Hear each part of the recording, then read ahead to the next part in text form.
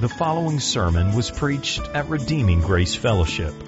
For more information about RGF, please visit our website at www.rgf.church. Please feel free to make copies of this sermon or distribute to friends and family. But please do not charge for those copies or alter the content in any way.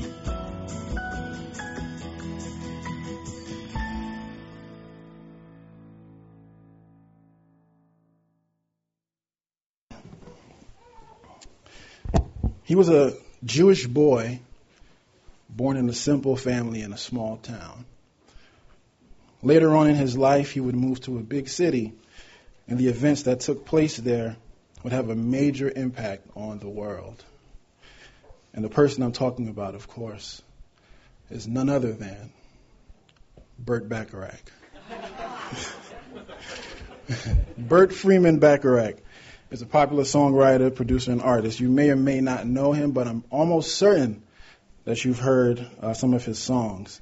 I like to call them commercial and movie songs. They're always in commercials and movies. So I'm going to do something now that we don't usually do, okay? So I'm going to sing some of these songs, and I want you to try and complete them because I'm sure you've heard them before, okay? Why do birds suddenly appear? Yes. Every time, yeah, you are near, just like me, they long to be close to you. Yes, that's a Burt Bacharach song. Another one is the raindrops keep falling on my head. Yeah, we all know that one. But that doesn't mean my eyes will soon be turning red. Yes, that's a Burt Bacharach song as well. And another one. I mean, you may not know this one. Hopefully you do. There is always something there to remind me. Yeah, at the end you caught that, right? Yeah.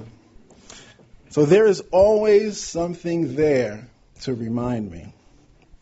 Now, although Burt Bacharach and his writing partner, Hal David, wrote this about a relationship going sour, that message, that statement, there is always something there to remind me, is very relevant for us today as we approach our text, 2 Timothy 2, verses 14 to 19. Now, the text opens up with the words, remind them of these things. So first of all, who is saying this and who are they talking to? If you've been around for the last few weeks, you will know that this is Paul writing a letter to his son in the faith, Timothy. Secondly, who is them? They are the church at Ephesus, just like we are the church in Massapequa, or Bethlehem Assembly of God is the church in Valley Stream, or North Shore Baptist is the church in Bayside, or Brooklyn Tabernacle is the church in Brooklyn. So all those churches are represented here, just in case. It's not random. All those people are, here. They are a church made up of people just like you and me. So don't lose sight of that as we walk through this passage this morning. Thirdly and lastly, what are these things? These things are spoken of in the rest of the passage, and that will be where we spend the most of our time today. So now that we put a little bit of meat on the bones of all of this, we understand that remind them of these things reads more like, I, Paul, am telling you, Timothy, my son in the faith, to remind the church at Ephesus, made up of people just like the ones in this church, all the things that I'm about to tell you. Amen? Now, in order to remind someone of something, it's understood that the subject in question is something that you would have to talk about before, right? So, for example, Charmaine, right, sent me a text a couple of weeks ago to remind me to pick up something from Target. Right? Now, we had just spoken about this the night before, and she didn't know that I put a reminder in my phone for my own self, but she still felt the need to remind me anyway, right?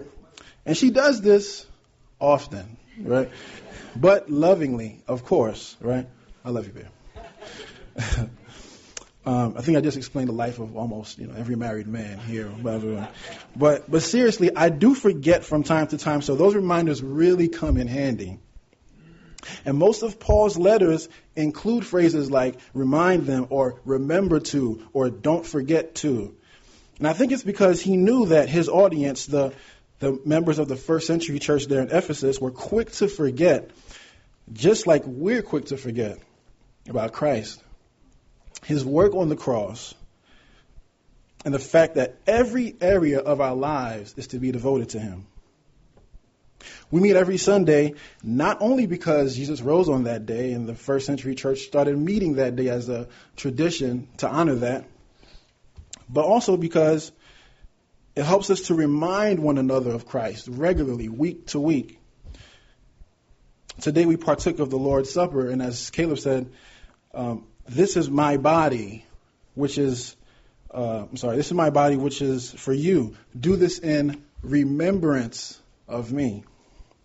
We have men's study, women's study, Bible studies, community groups, stay and pray, all church fellowship, evangelism, preaching, all to remind us of who we are and whose we are, and to keep our hearts set on Christ.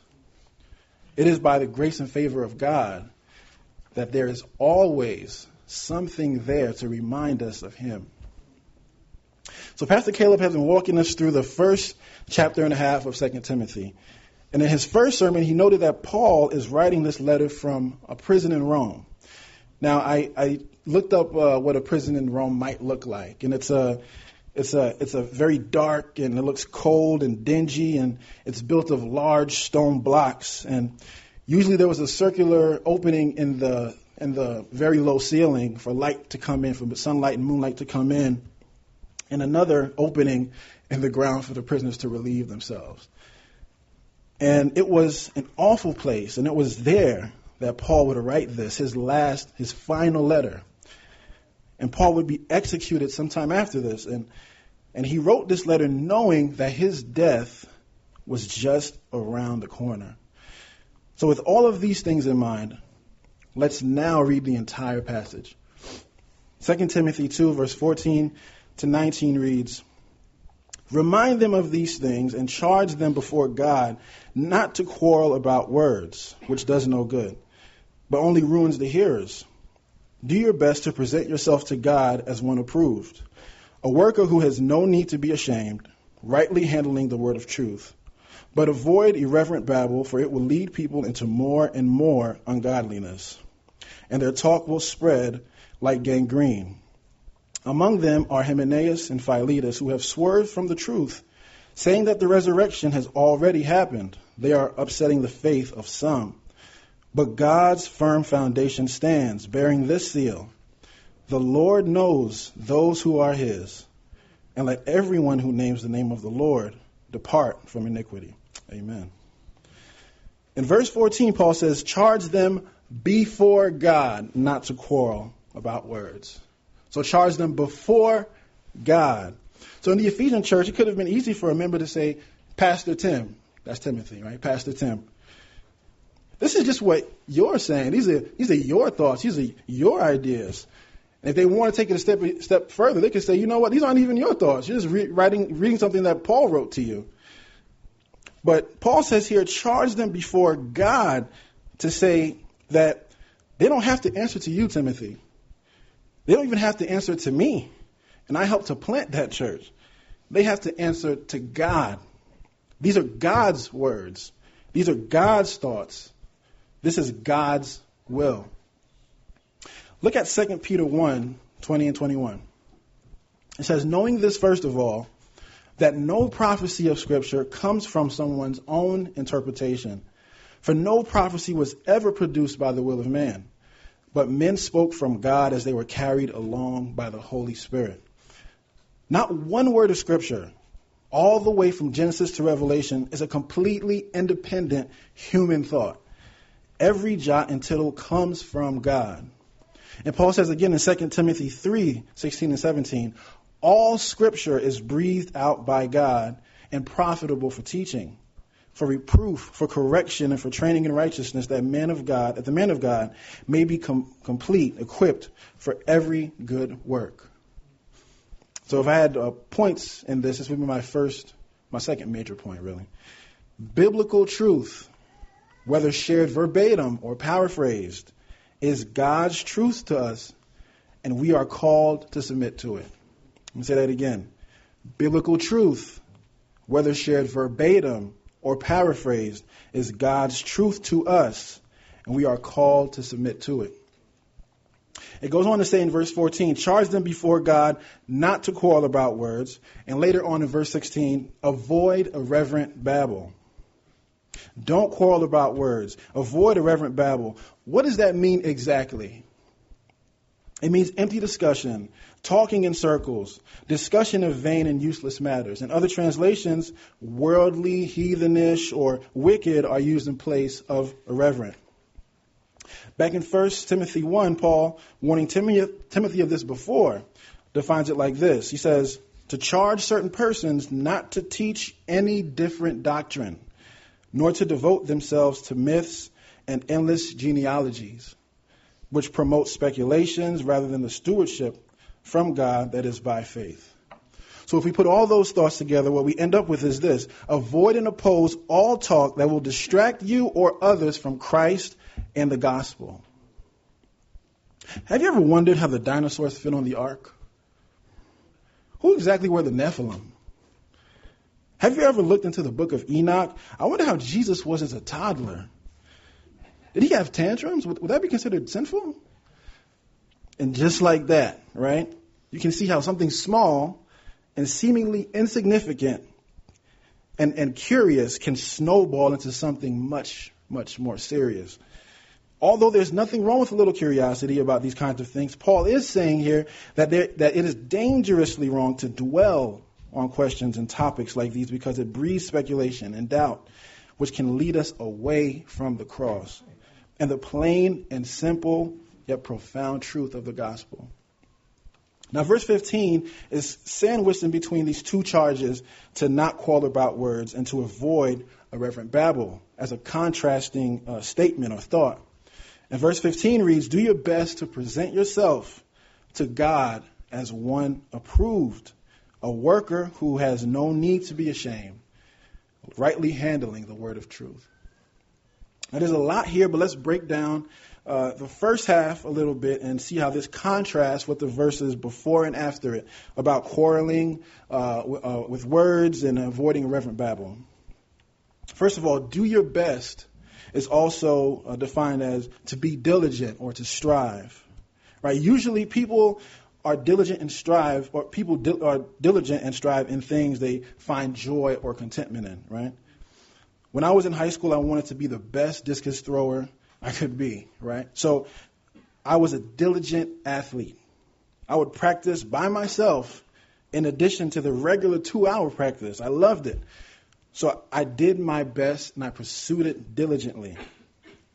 So if the diligent are content, then those who are quarreling about words and those who are participating in irreverent babble are discontent.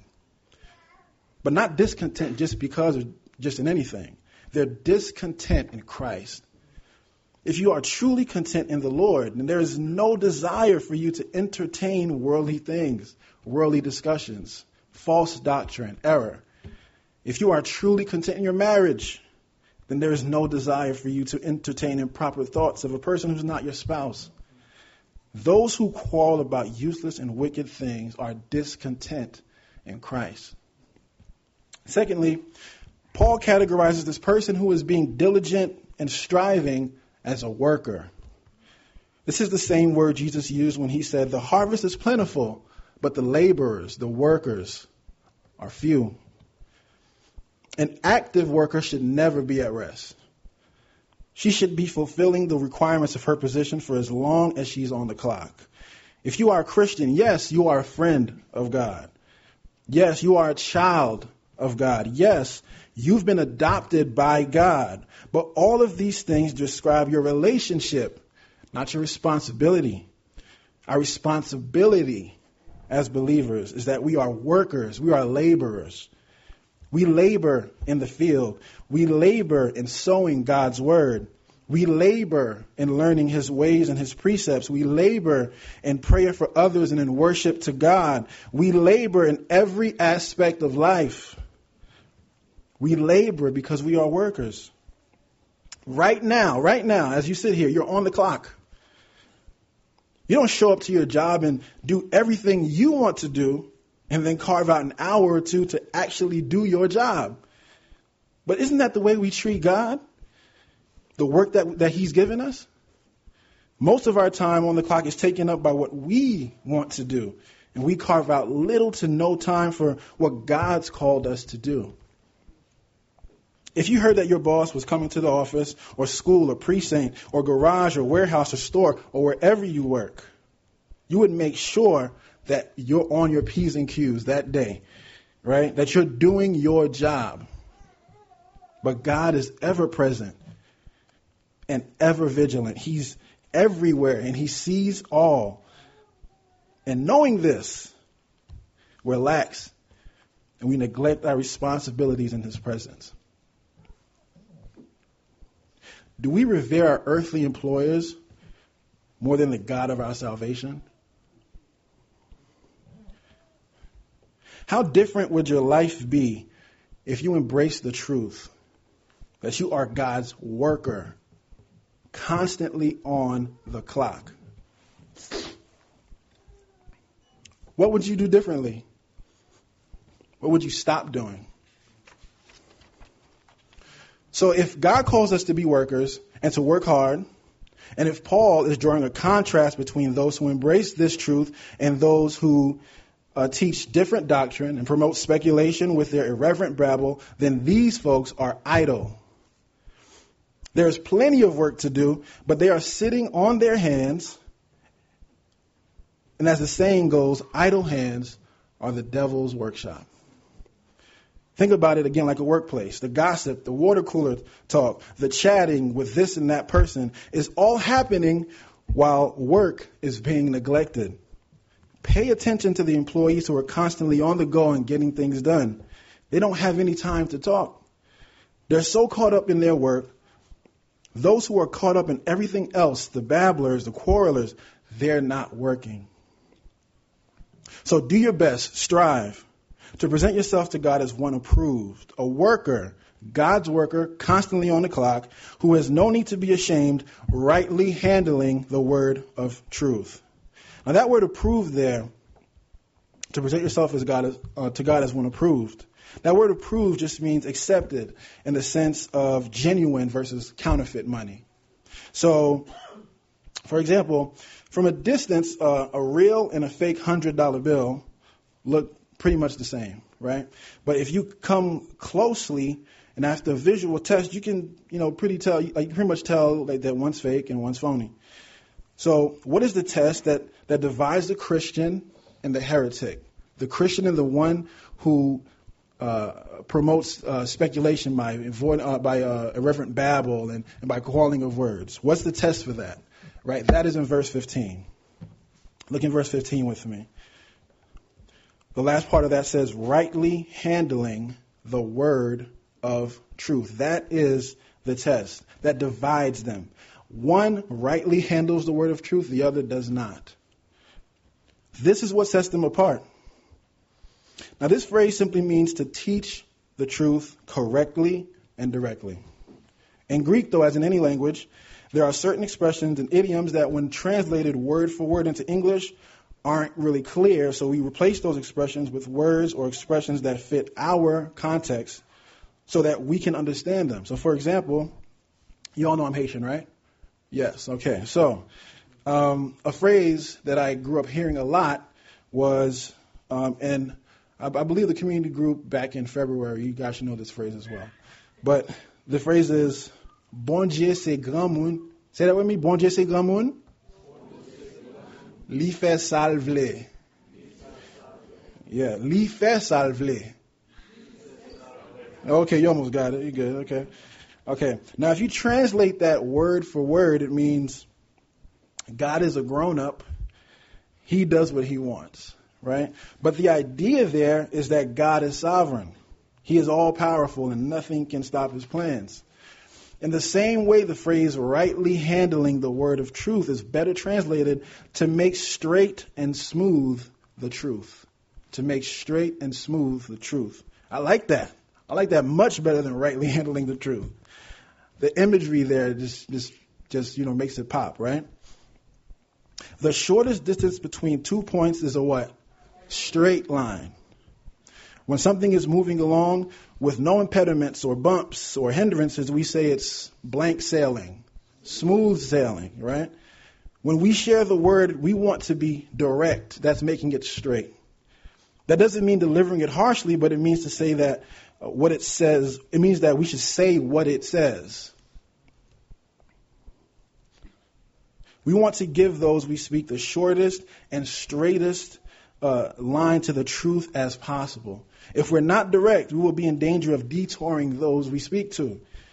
We also need to be careful when we share the word of truth, the Bible, to make it smooth, which is to teach it correctly, right? If you've been a driver for any amount of time, chances are this has happened to you at some point. You're driving along and bam, pothole, right? That's what it's like when you share incorrect truth. It's like digging a pothole for someone, a car running right into a pothole. It's a stumbling block. So rightly teaching the word of truth is to teach it directly and correctly, to make it straight and smooth. Now, in Paul's letters, he frequently warns the church to stand guard against the same thing he's telling Timothy to now, but he doesn't always point out the perpetrators, the false teachers, the heretics. But in this instance, he does. And in verse 17 and 18, Paul says, among them are Hymenaeus and Philetus, who have swerved from the truth, saying that the resurrection has already happened. They are upsetting the faith of some.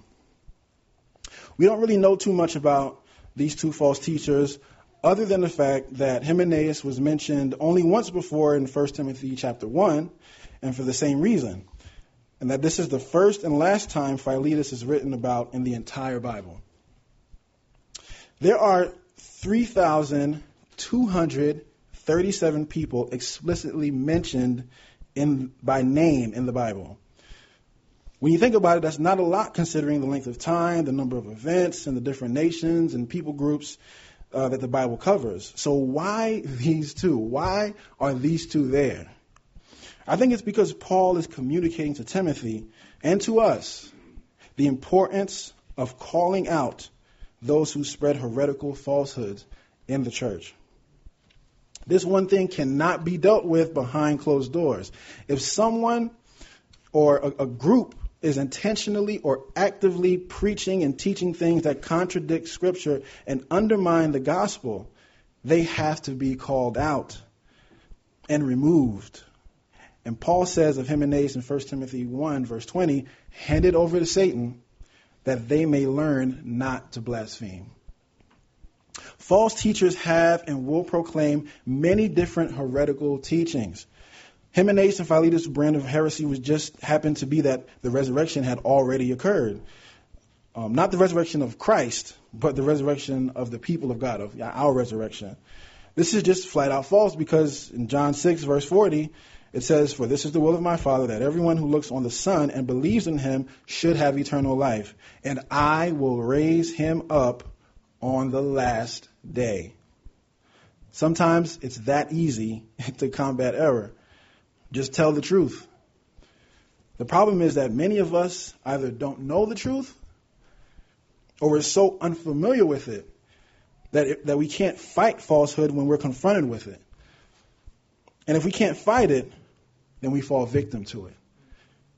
And this is what Paul means when he says it ruins the hearers, or that it will lead people into more and more ungodliness, and that it is upsetting the faith of some. Even though it's worded differently in these different sections of the same passage, it all boils down to the same thing. Entertaining falsehood, error, ungodly or worldly speech. All of this will lead to more error, which leads to more sin, which eventually leads to death, spiritual death. Paul takes this warning even further and says that their talk will spread like gangrene in verse 17. Now, if you're not familiar with gangrene, please have mercy on your stomach and your eyes. Do not Google it. I've done it for you, so I've taken that on for you. Don't do it, right? Please don't do it. I love you. I warned you. You're on your own. So I thought the best way to illustrate the severity of this condition is through a story I found of a man in India and his father's experience with gangrene. He says, what I am writing now is something even more horrible than what you might have read in one of Stephen King's scariest novels. I wonder when he wrote this. My father, Mr. Ahmed, aged about 60 years old, had just a mild fever on December 10th, 2002. We took him to a doctor who diagnosed gangrene of the right big toe and suggested the name of a doctor who could treat him. So we took my dad there. He was admitted, but no proper treatment was done until December 19th, 2002. By this time, the gangrene had affected his entire right foot. The doctor misguided us and said it was okay and there was no need to panic, but by this time, we had inquired a little bit about the disease. When we asked the doctor for a clear diagnosis, he got annoyed and instead asked us to get a special medicine or a treatment. We searched everywhere but could not locate the drug. Eventually, my father's entire right leg was amputated above the knee. But even the doctor was not able to save his life, and my father died on January 26, 2003. What can we learn about gangrene from this terrible story? We see that it has small, seemingly harmless beginnings. The man said that his father started out with a slight fever. We see that gangrene spreads quickly. This man goes on to say that after only 9 days, the gangrene has spread from his father's right big toe to his entire right foot. Lastly, we learn that it is deadly. Even after having his entire right leg amputated above the knee, the man's father died just 6 weeks after being diagnosed. This is how false doctrine works. It starts small. It spreads quickly and it causes death. The part of the story that I left out is what the man says after his father's death. He says, my advice to all is never delay the treatment of gangrene. It is very dangerous. Ask your doctor to act immediately. And this is the key part. And cut the part affected as soon as possible.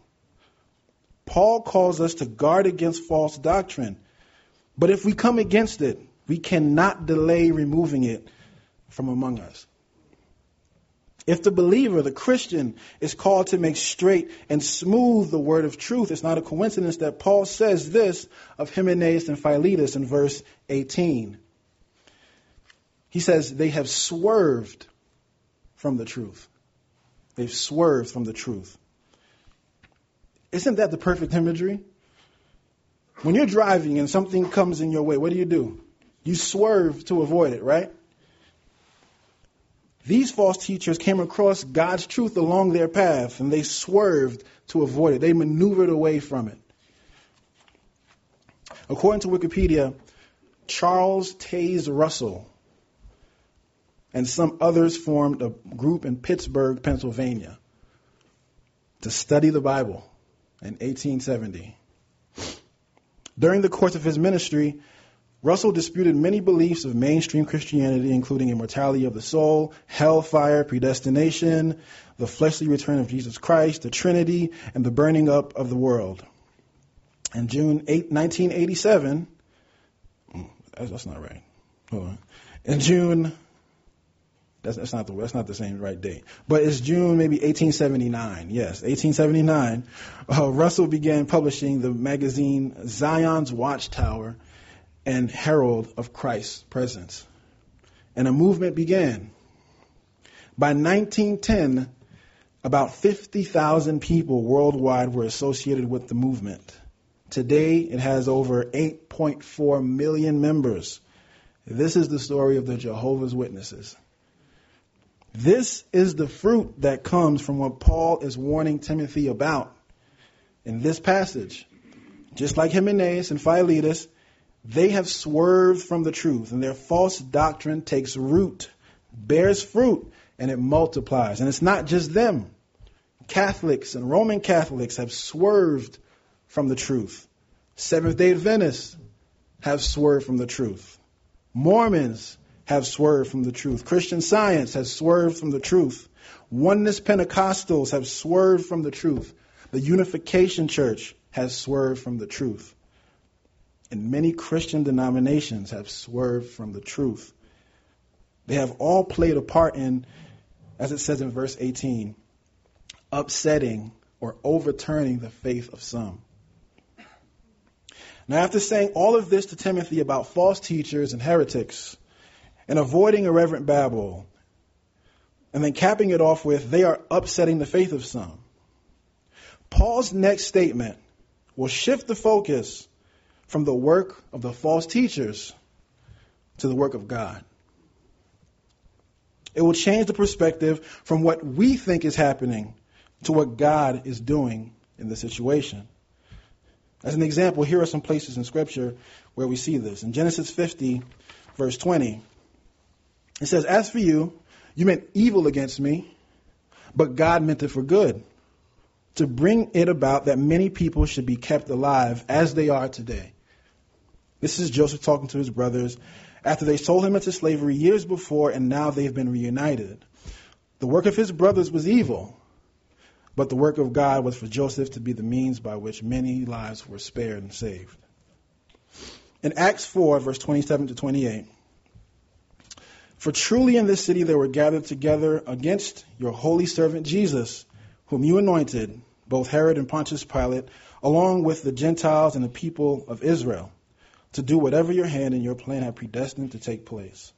Herod, Pontius Pilate, the chief priests, all of them played an active role in Jesus' death. That's what we see. But what God knows is that they were doing what his plan had predestined to take place."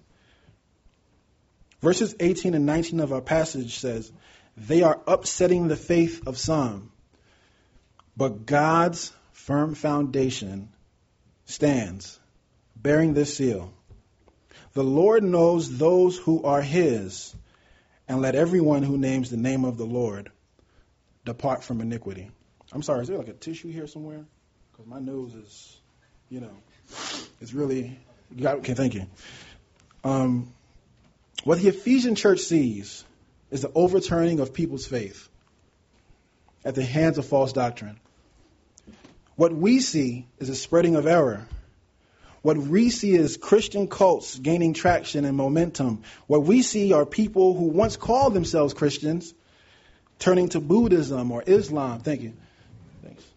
I still need that one. Yeah, for sure. It's just like it's waterworks up here. Thank you.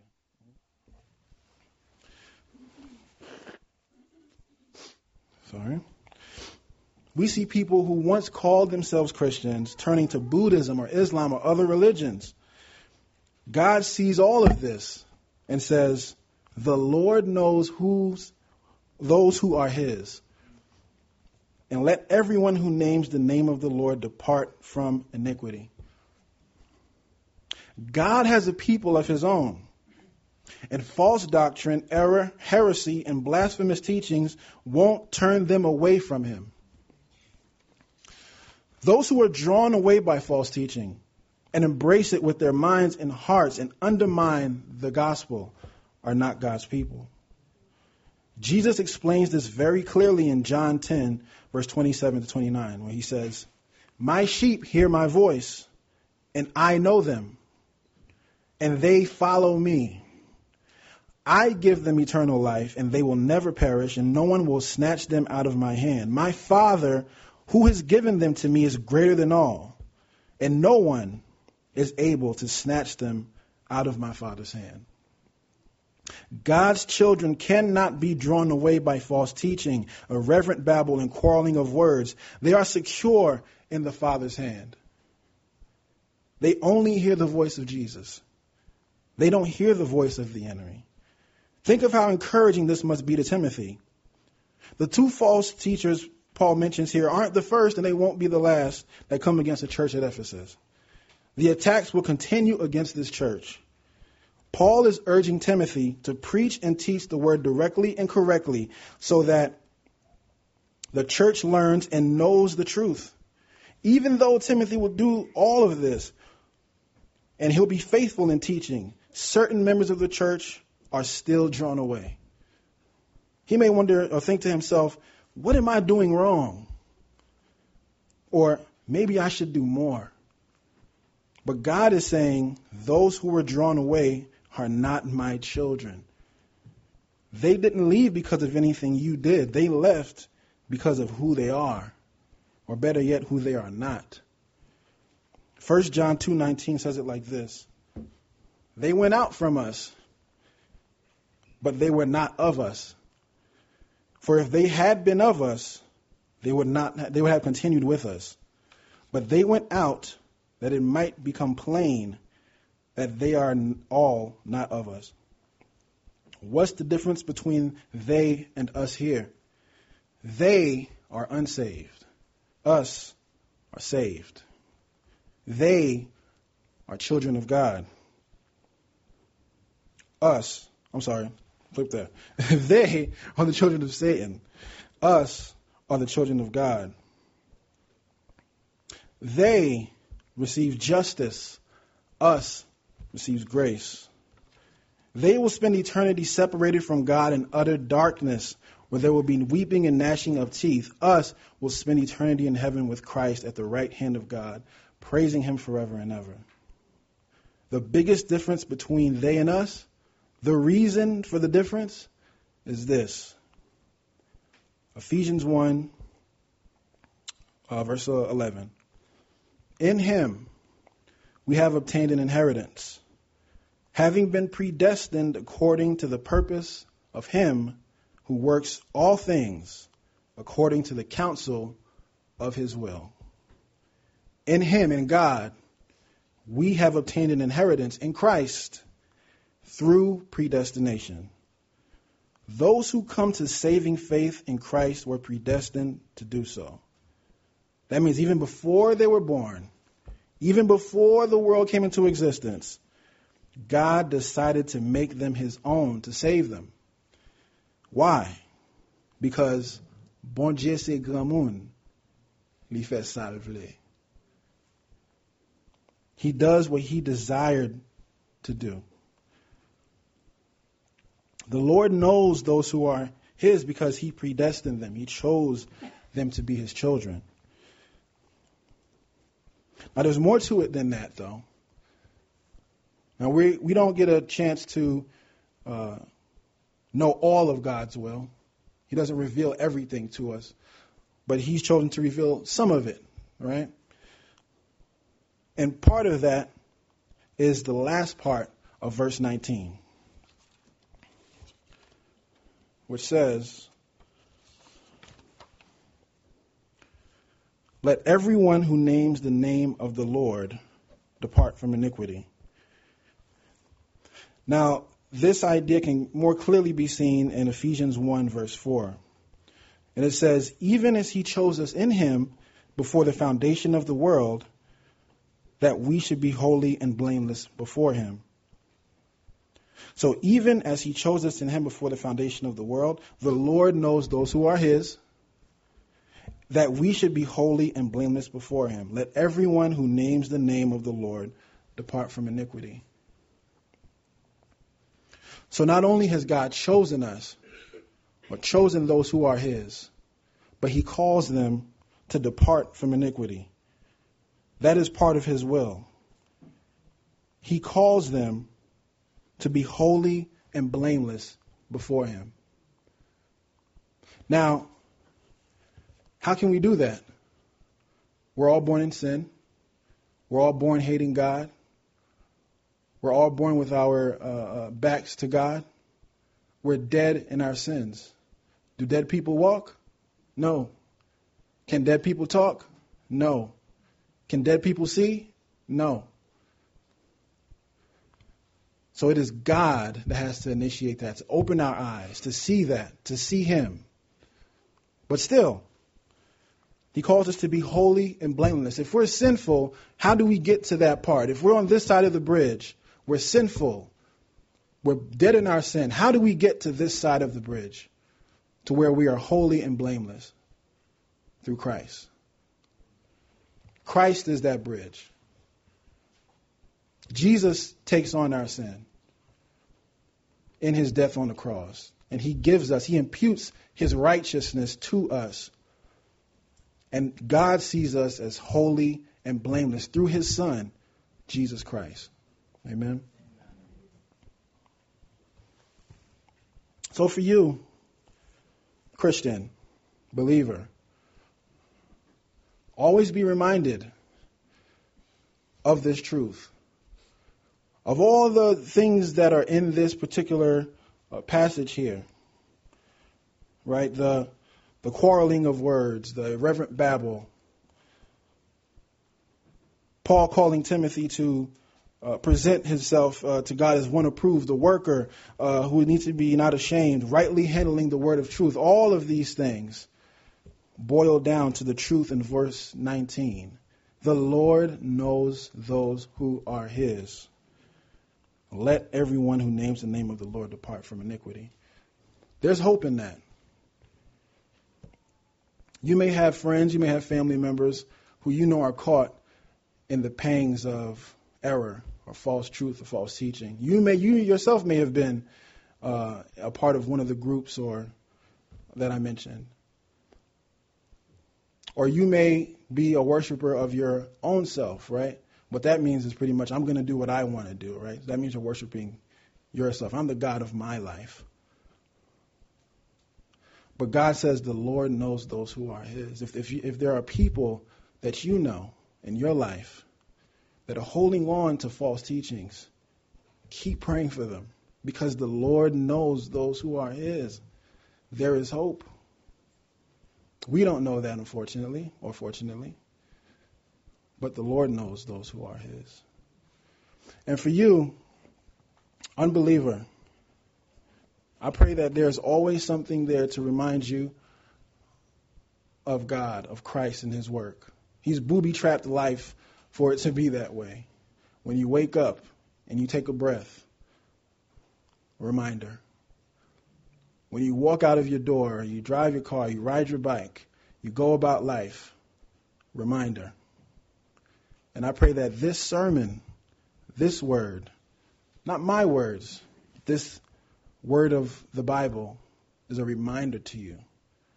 And that you would surrender your life to Christ, that you would look to him.